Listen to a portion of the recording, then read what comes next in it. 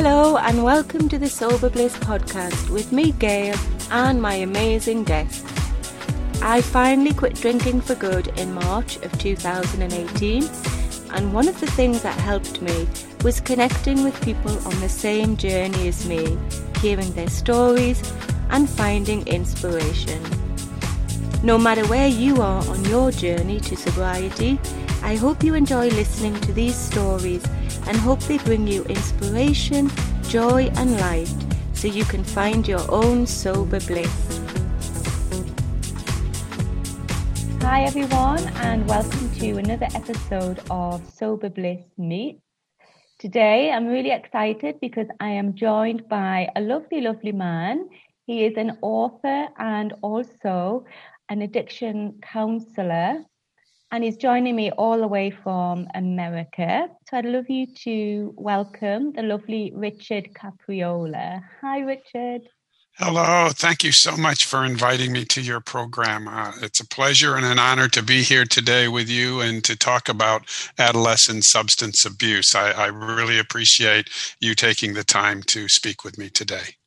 It's my pleasure. And it's such an important topic, I think, which is why, I was really delighted when you got in touch with me because of the wonderful work that you do in your profession and also through the book that you've written. And that's what we're going to talk about today. And it's called The Addicted Child. So what was it that made you write the book? Why did you think there was a need for it? Well, I have worked with so many adolescents and parents in their struggle to overcome their child's addiction to alcohol or drugs. Mm-hmm. And many times when I would sit down with them and I would talk about their child's history of using substances, and they learned all of the information about the history, they would many times say things to me like, I had no idea that this was going on. Or if they did suspect their child might be using alcohol or a drug like marijuana, they would say, well, I knew something was going on, but I didn't know it was this bad. So I wanted to provide a resource for parents that would be very quick for them to read. It runs only about 100 pages, but it's packed with a lot of helpful information for parents that they can digest fairly quickly and walk away thinking that they've got a better understanding of this issue. They know what the warning signs are. They know what to look for. If they're in a situation where their child is using a substance, they know what assessments to get done and what programs and treatment options are available. So I wanted it to be a user-friendly resource for parents and a roadmap that would guide them along the way. Yeah. And is that because you think parents just don't see what's going on, or they don't understand what's going on, or they don't know what to do if they suspect something? All of those. I think in many cases, they don't know the warning signs to look for. No one's ever helped them to see what the warning signs are. And they don't know, what tests are necessary to get a good picture of what's going on with your child once you find out that they're using a substance. And then if treatment's needed, there are so many different types of treatments out there that it's good to have a resource that sort of guides you along the way. But the most important issue is in this book, I try to present information in a very user-friendly way that will help parents walk away and say, I understand this issue better than I did before. Yeah, that's so important. And I wanted to ask you what the warning signs are to look out for.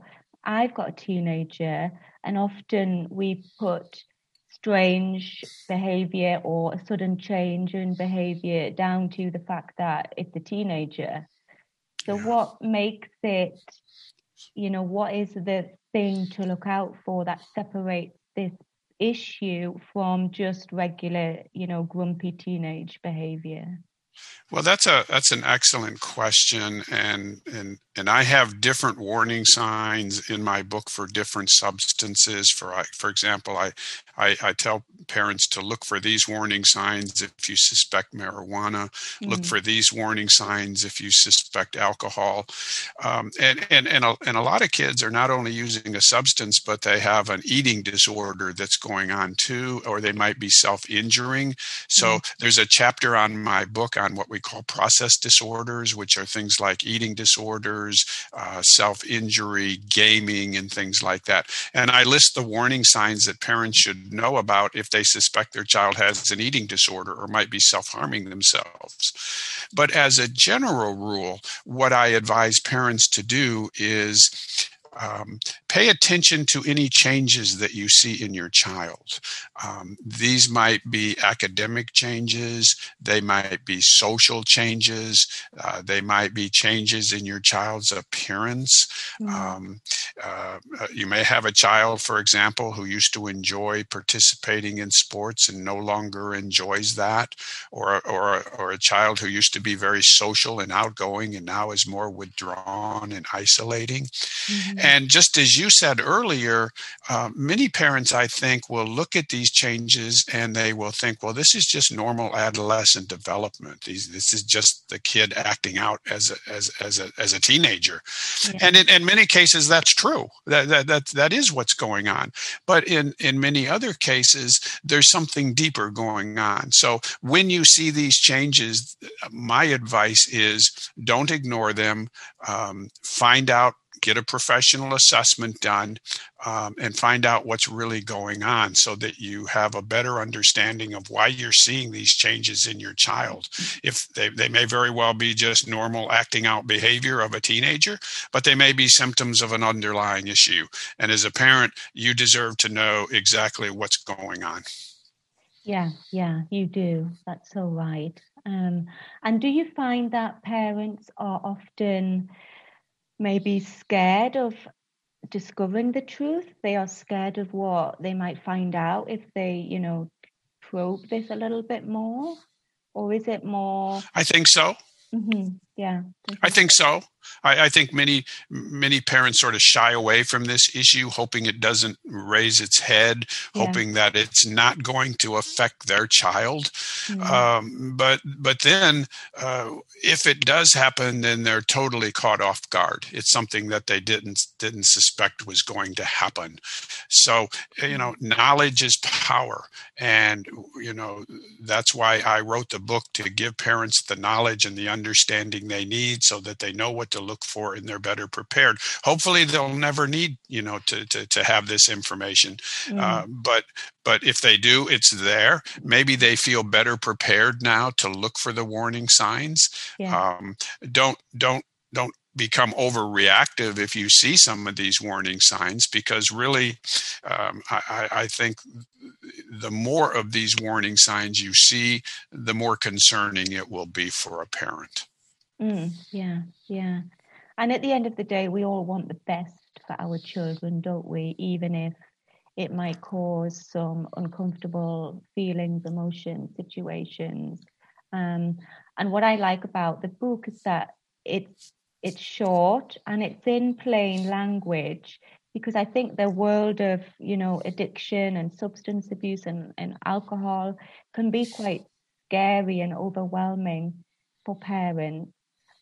Is that why you wrote it in, clear, simple, plain language, so it's accessible to everybody? Yes, it did. I'm glad to hear that you found it to be that way, because I wrote the book that I wish I would have had when I was raising my son, who is now in his 30s. I wish I would have been able to sit down and in a half an hour or an hour be able to read a book like this and know the warning signs to look for and have more information. And I intentionally wrote it in a non-technical way, so that it was in everyday sort of language, as if you were talking to a good friend and they were trying to explain this to you. So there's not a lot of jargon, there's not a lot of scientific studies and all of that can be sometimes in many books. I wanted it to be more of a conversation that I was having with a parent. Yeah. And over the past 20 plus years that you've been working in this field, have you noticed an increase in this issue amongst young people and teenagers? I think that there have been changes over the last 20 or 30 years.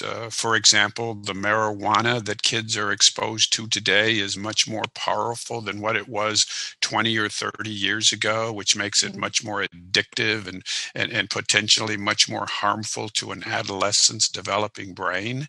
Yeah. In the last several years, we have seen a dramatic increase in this country with kids vaping substances like nicotine and marijuana, where they use a vaping instrument like a pen or a USB drive, and they turn the substance into a vapor and then they inhale it. And in the last 3 years, there's been a dramatic increase in kids who are vaping nicotine and marijuana. So we have seen some changes over the years in terms of kids, turning to some of these substances. Alcohol and marijuana are still two of the more popular substances that seem to attract kids. But we are seeing some changes in the way in which they're getting the substance, primarily through vaping. Yeah.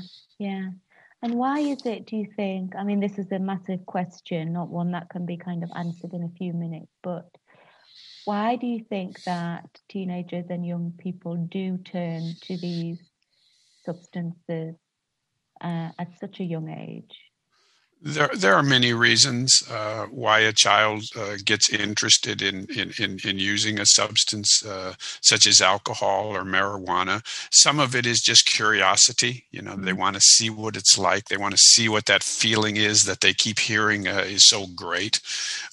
Some of it is because of peer pressure. They're hanging around with their friends who are using, and eventually they give in to that kind of pressure.